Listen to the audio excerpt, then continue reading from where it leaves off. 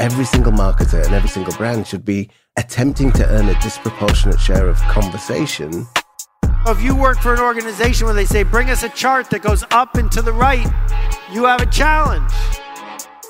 Half the money I spend on advertising is wasted. The trouble is, I don't know which half.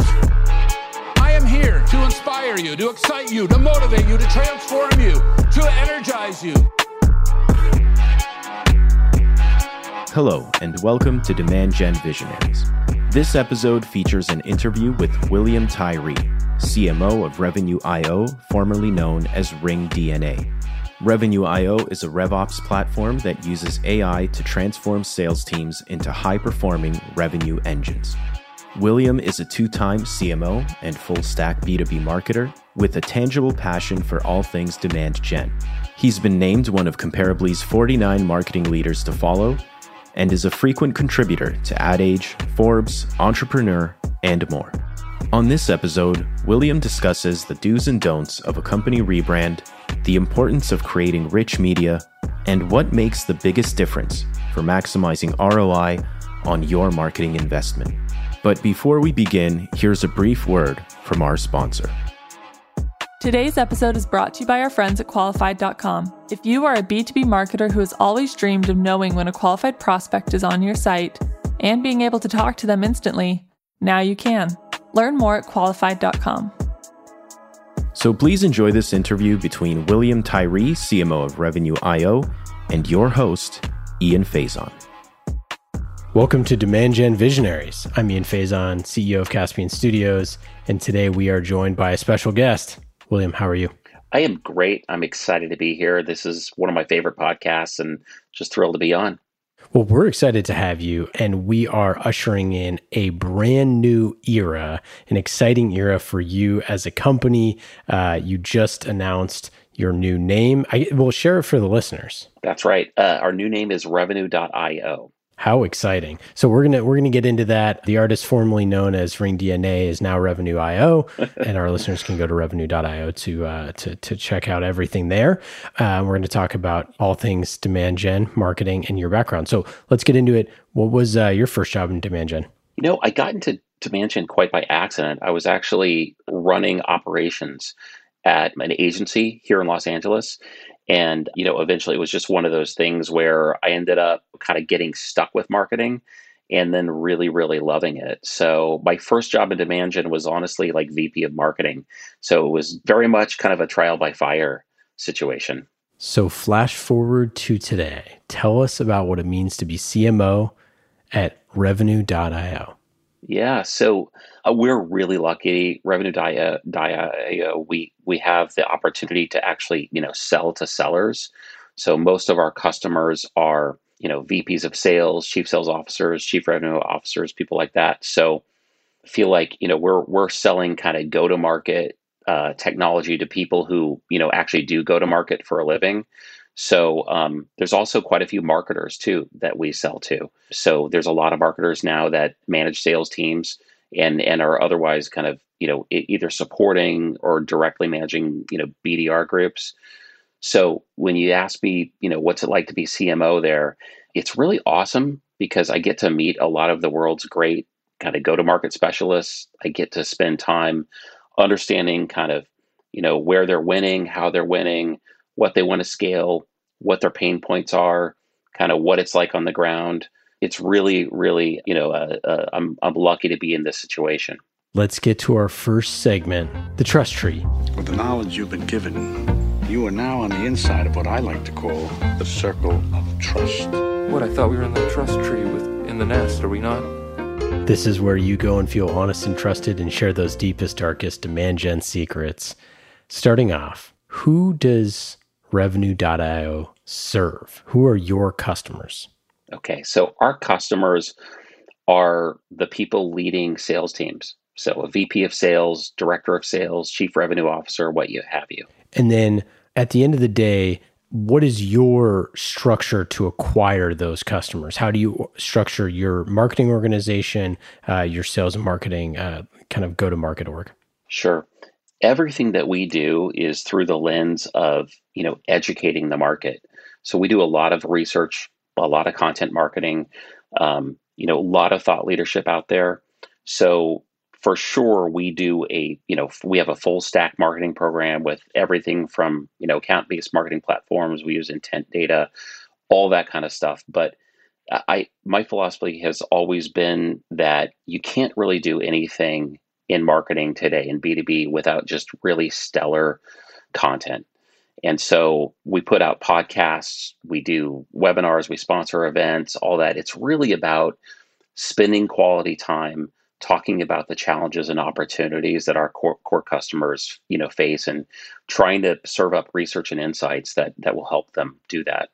And so walk me through what a chief revenue officer, when they hop on the platform, they go to revenue.io. What is the before revenue.io to after? What is that transformation like? Sure. So, a lot of our customers are struggling with things like they can't, their teams aren't productive enough. Their reps don't know where to focus. There's too much guesswork. And so, what we do for their reps, when their reps log on, their reps immediately understand what accounts to focus on, what leads to go after, who to contact. And what we do is we collect engagement data across the entire platform, email, text, voice conversations, capture that, analyze all of it, and then serve up next best actions and recommendations. So for example, if a rep, is on a conversation, just like this, and they might even be talking about a specific deal, there would be prescriptive advice and recommendations served up, during the conversation to help them get to the next best stage. Just like when you're driving a car and you're trying to navigate, a city that you don't know well, and you're getting turn by turn instructions. And then, so what's the outcome of that? What, when they come back and they're like, William, I got to tell you, this is the best thing I ever bought. What are they saying? Yeah. Typically they say things like, for the first time ever, our reps are actually adhering to the things that we train them, right? Because, reps, just like all of us, are human, and, they forget 90% of what they learn in sales training. So this actually reinforces, the sales training and helps them enact it in real time. The outcomes of that are, faster growth, more reps achieving quota. It's also better for managers too, though, because I think managers are under a lot of pressure. A lot of times they're carrying their own bag. They're expected to sell while managing a team. And, this really helps not only the reps track, their own performance and improvement, but it also helps the managers scale. We have customers that have previously said, I've got no time to coach any of my reps. We're just too busy working on deals, trying to close things, to then saying, now I have time to coach, and then saying, hey, I can actually manage twice the number of reps now that I used to.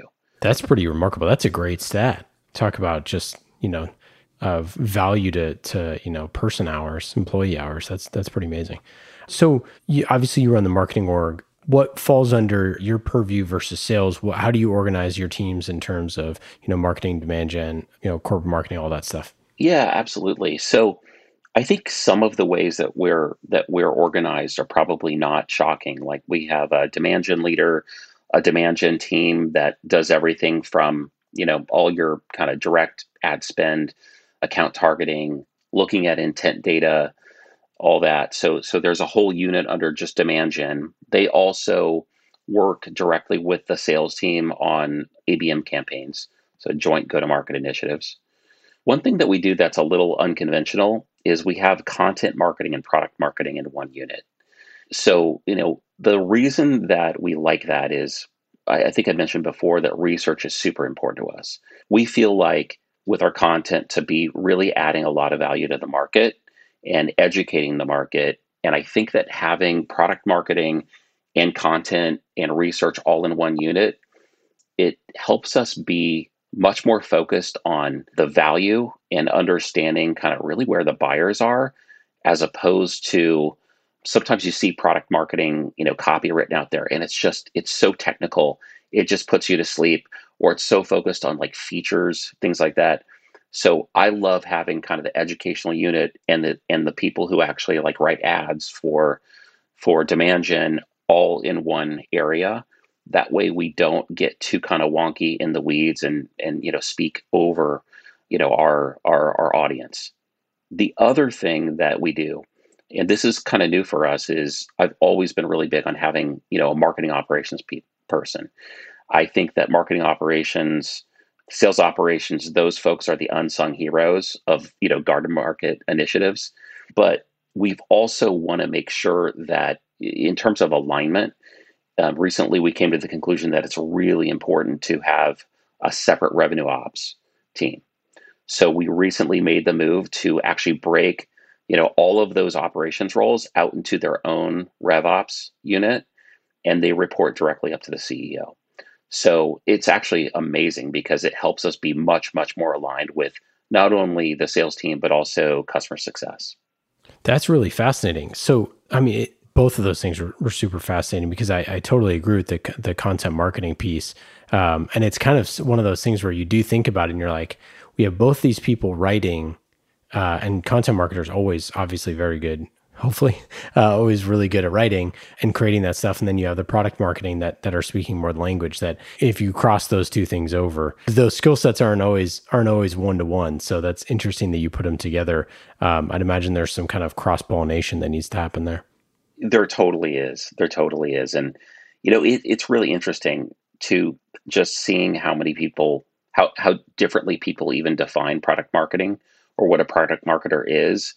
I would say that when you're looking for a product marketer today, it's probably one of the most perplexing hunts out there in the market because, I've probably interviewed about 100 of them in the last year. And sometimes I think people think product marketing means like you're just like a general marketer. Like I've literally been through a good, interview. And then the second interview, it's really clear that it's a person who's just a generalist, right? It's like, yeah, here's my SEO plan and here's my AdWords plan and, all that kind of stuff.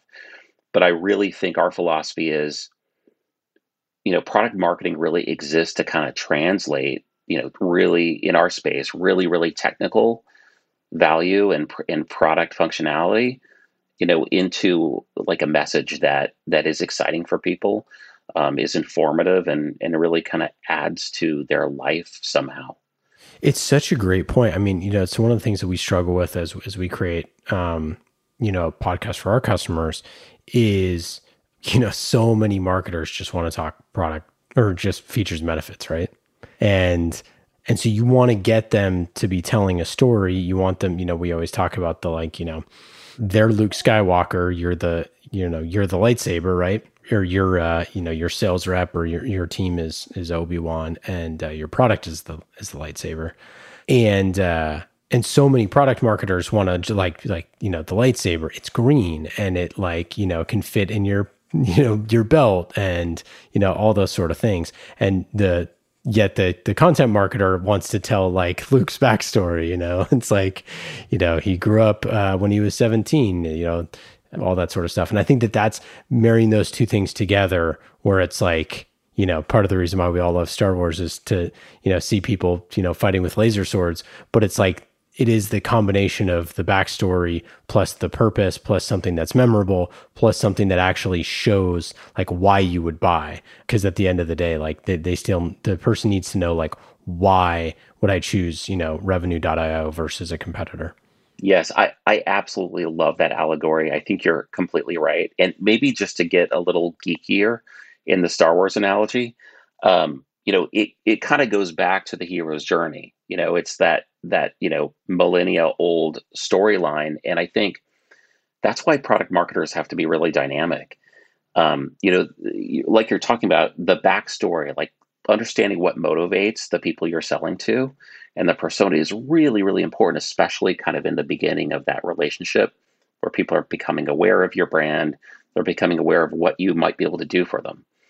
But there's that part in Star Wars, though, that always comes, and even in the first movie, where then they're sitting down with a technical engineer and they're like, hey, Luke, you have to go, into the inner abyss, which is the Death Star, right? And here's this little piece that you have to kind of shoot your laser into to blow up the whole thing, right? So in that moment, that's kind of in the customer journey where you're dealing with your frontline buyers, right? And then they bring in kind of their at the enterprise at least, then they bring in maybe their IT team or other people kind of to talk that want to know how it works. And they want to then know like how private is it and all those kind of things. So I feel like product marketers have to be dynamic enough to serve all those different audiences at different stages of the journey. Let's get to our next segment, the playbook. This is what's great about sports. This is what the greatest thing about sports is. You play to win the game. Hello? You play to win the game. This is where you open up that playbook and talk about the tactics that help you win. What are your 3 channels or tactics that are your most uncuttable budget items? Sure. I think that for us, one is, rich media.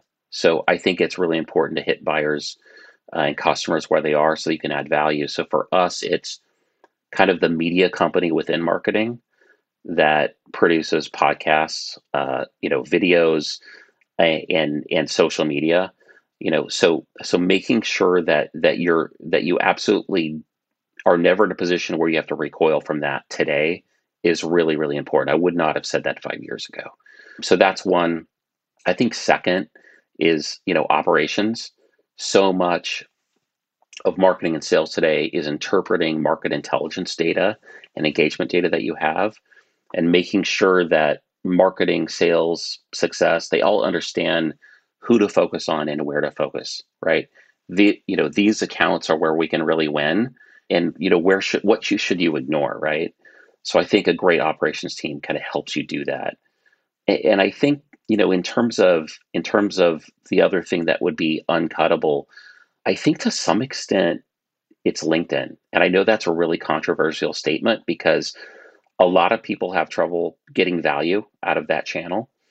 But and there's a lot wrong with the channel, for sure. There's a lot of reasons why it doesn't work for people. But I also think that if you're talking about trying to have brand awareness, have visibility, with a very, very specific set of target accounts, right now there's nothing like it. Let's unpack all 3 of those because I love those answers. The first one, I like how you said rich media because I think that we lack a good word for this right now. As a company who Caspian is literally podcast as a service, so I think about this constantly, and I think that there's not really a good name. So maybe I need to rebrand as rich media as a service.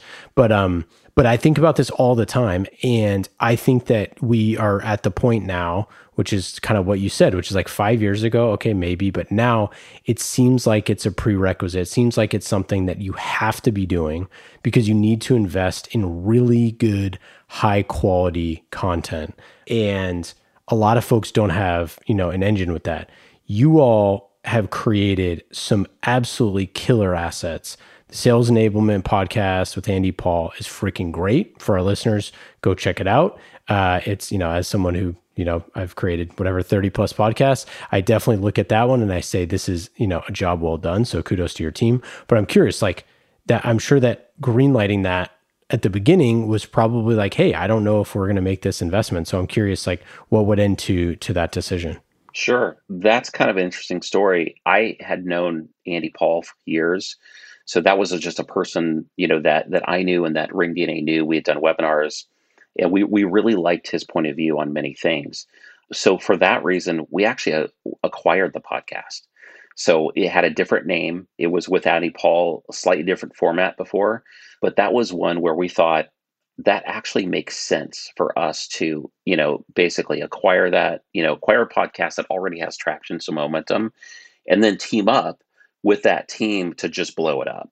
And so I think that our design team, our brand team did a great job kind of making, something new out of something, that existed and having some exponential growth on it. So that was great. But my philosophy on that one was, for that one, you're already reaching a lot of the influencers, that we want.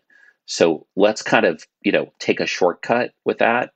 And also our team, I knew that our team is really, really good at repackaging content. So on a podcast, as you know, so much like gold comes out of an interview sometimes.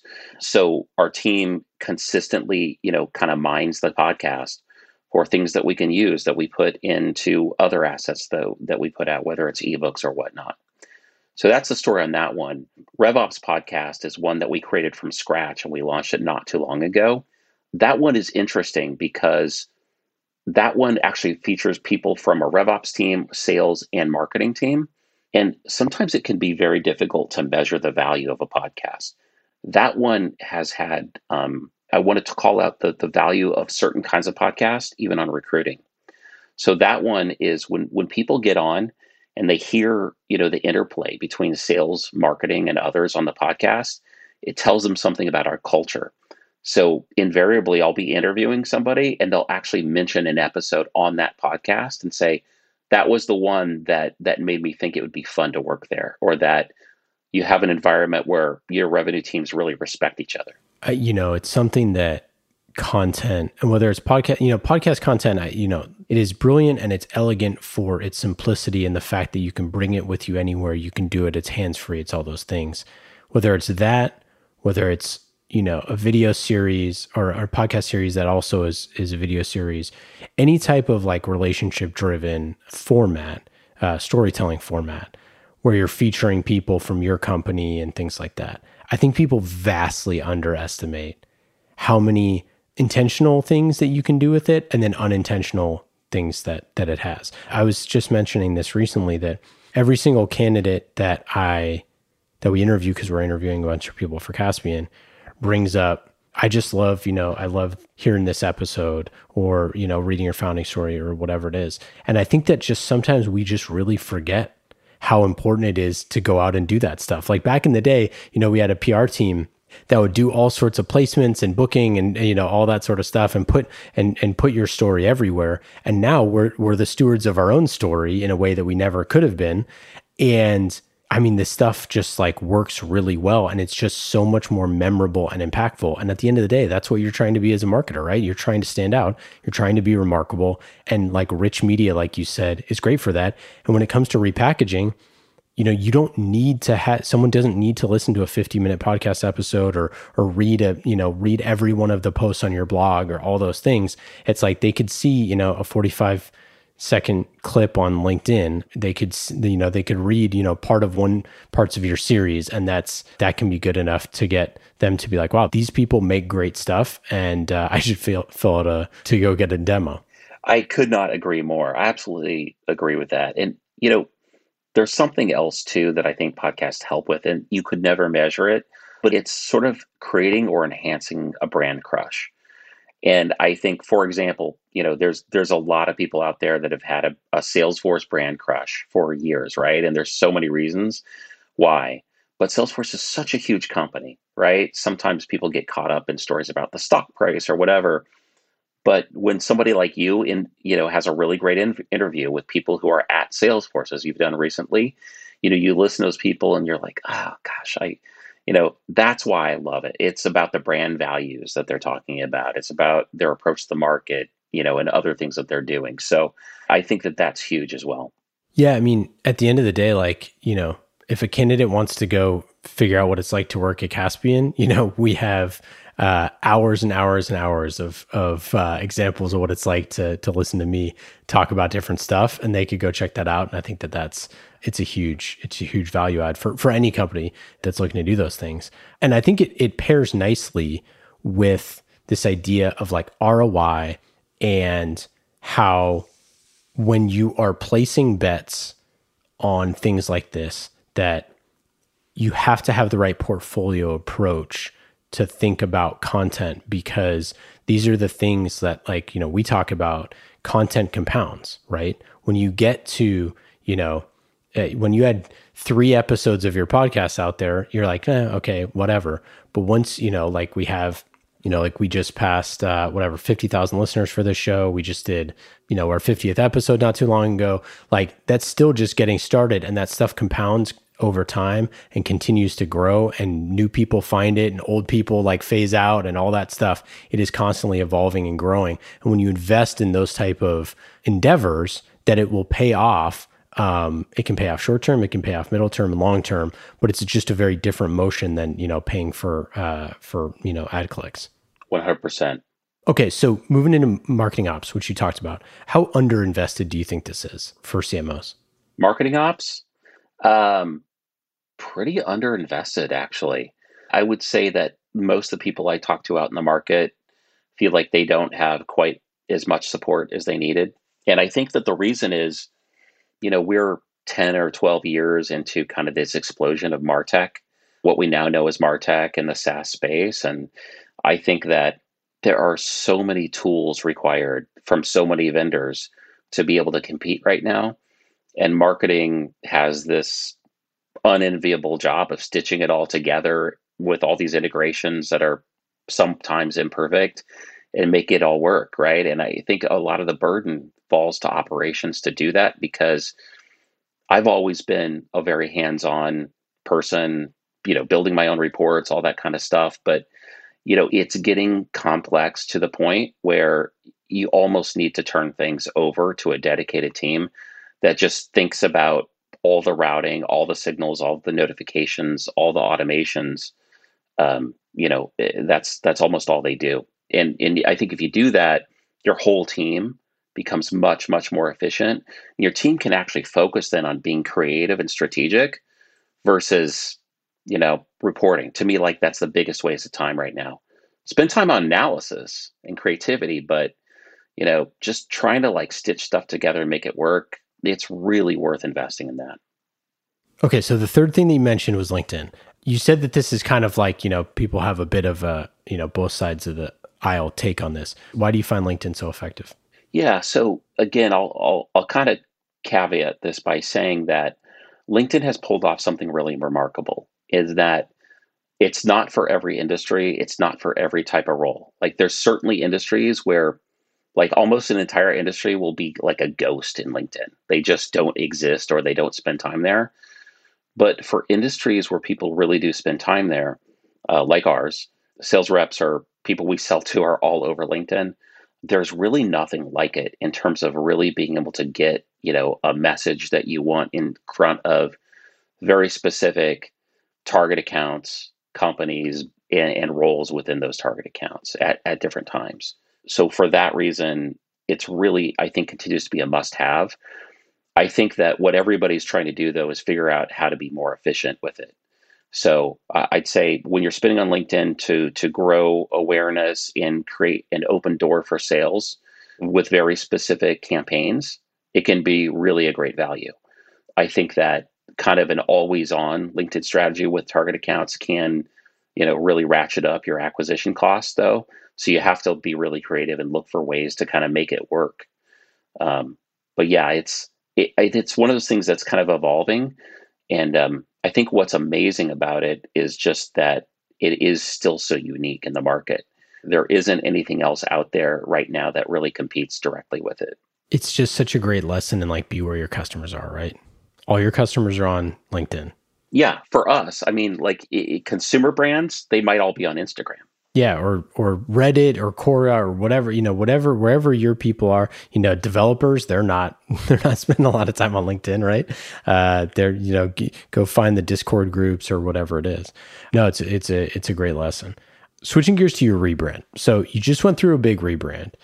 We were actually talking about it recently on the show about how companies are moving towards, a company name.io, and you just did it. So I'm curious. So first off, changing from Ring DNA, established brand, longtime brand in the space, why the change, and how did you go about thinking about the name change? Yeah, sure. So it's actually a transition we've been thinking about making for some time. Ring DNA has, some market awareness, some equity. We've certainly been able to use that brand to get some of the world's best sales team as our customers, right? So very grateful that we've been able to be with it for so long, for sure. But I think at some point you have to really get real and kind of look in the mirror and also listen to, other people around you. And I think that the name Ring DNA became so synonymous with the world's greatest sales dialer that sometimes it was hard to get past that. So we would say, hey, did you know that now we have conversation intelligence? Now that we have a multi-channel sales engagement tool, we have guided selling, things like that. And inevitably, I think as we grew from a single point solution to a platform solution with a lot of different offerings to, optimize revenue teams, I think that you just have to kind of get real at some point and say, okay, the name's holding us back. We then kind of stepped back and we did about an 8-month process where we talked to customers, we talked to analysts, we talked to them about kind of this problem that we saw and got feedback, got ideas. We then, started talking to people inside the company, our most creative folks, and just really testing it out. And the thing that there's two kind of things that are happening in the market. One is everybody we sell to is focused on a go-to-market program meant to drive revenue. The other thing that's happening, though, is the RevOps movement. And I think RevOps movement kind of came out of this, maybe I draw it back to a 2006 Harvard Business Review article, on the importance of sales and marketing alignment. That kind of has evolved since then. And really this movement of, trying to really use a data-first strategy to, get all your teams on the same page to the point where then you can actually use AI to analyze data and help make people's jobs better in real time, kind of shaping the future of work. So, that idea of bringing guidance through RevOps to, sales teams is really ultimately what led us to, the final decision to kind of execute the rebrand. Anything that surprised you? Do you have a rebrand playbook for this? Any surprises? Yeah, I think that a lot of things about the rebrand really surprised me. So yeah, I think what comes out of this is probably a playbook, but I think the first rule is, throw out the playbook, just because every company is different.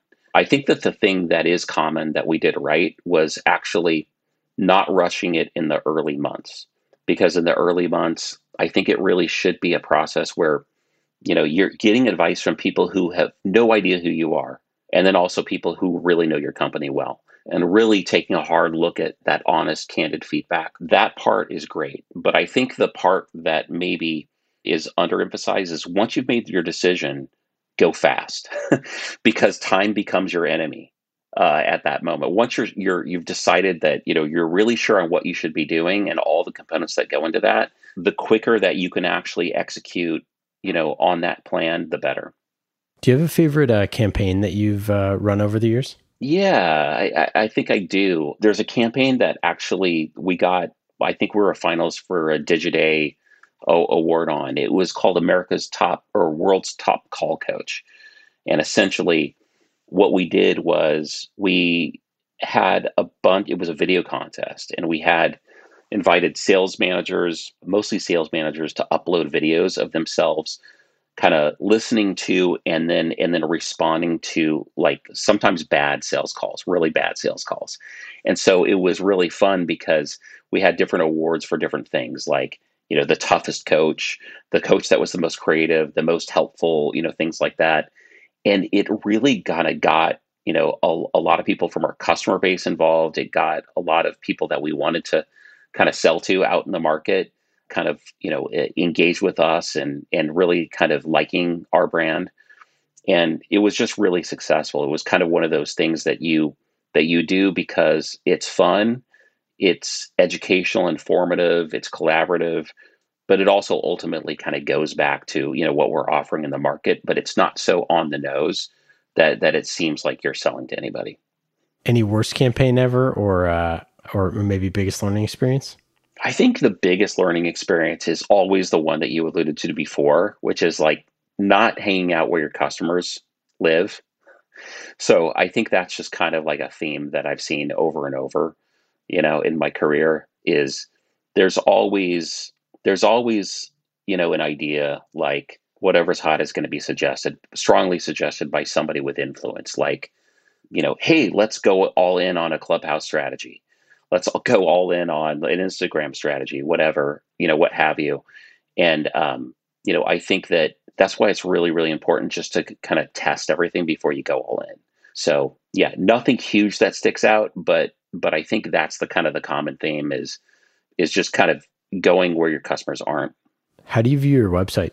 Wow, it's a really big question. We view it as for sure our most important digital asset, not the only important digital asset, but really, really important. So we view it as, the place where people can come not only to kind of learn about us for the first time, but it should be a resource for the industry. So we have a big section on it called the Sales Academy, and it's filled with everything from podcast episodes to ebooks, research that people kind of download and use, tools, playbooks, things like that.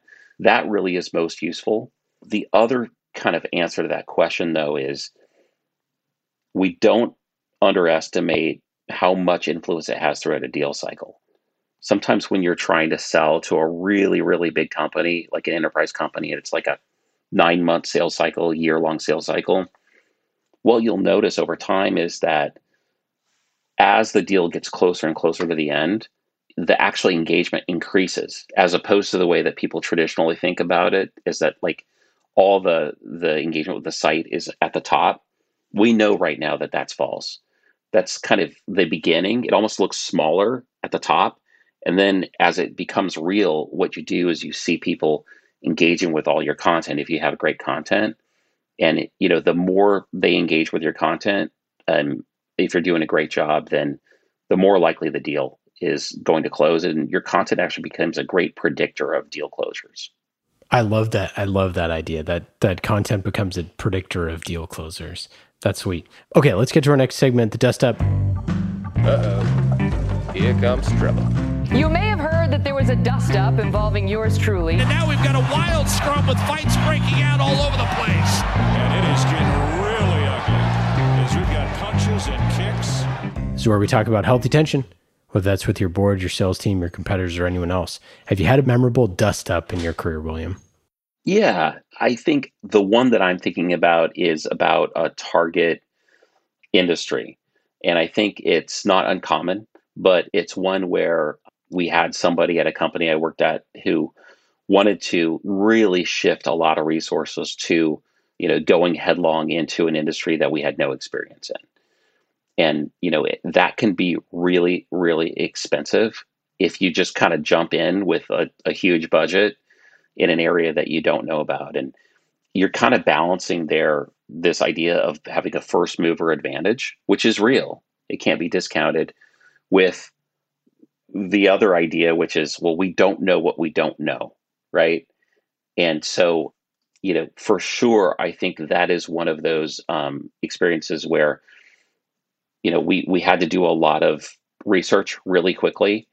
And actually, what we ended up doing is not going headlong into that industry, because we were able to actually look at our data and show engagement history across all these attempted deals in that sector, and say like, hey, we can show you every time that deal went south and identify the reasons in that industry.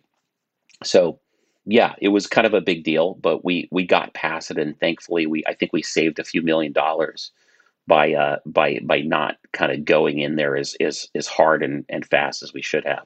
Let's get to our final segment, quick hits. These are quick questions and quick answers, just like conversational marketing with Qualified. You know Qualified very well, so I don't need to sell you on them, on how great they are. We do. But Qualified prospects are on your website right now, and you can talk to them quickly with Qualified. Go to qualified.com to learn more.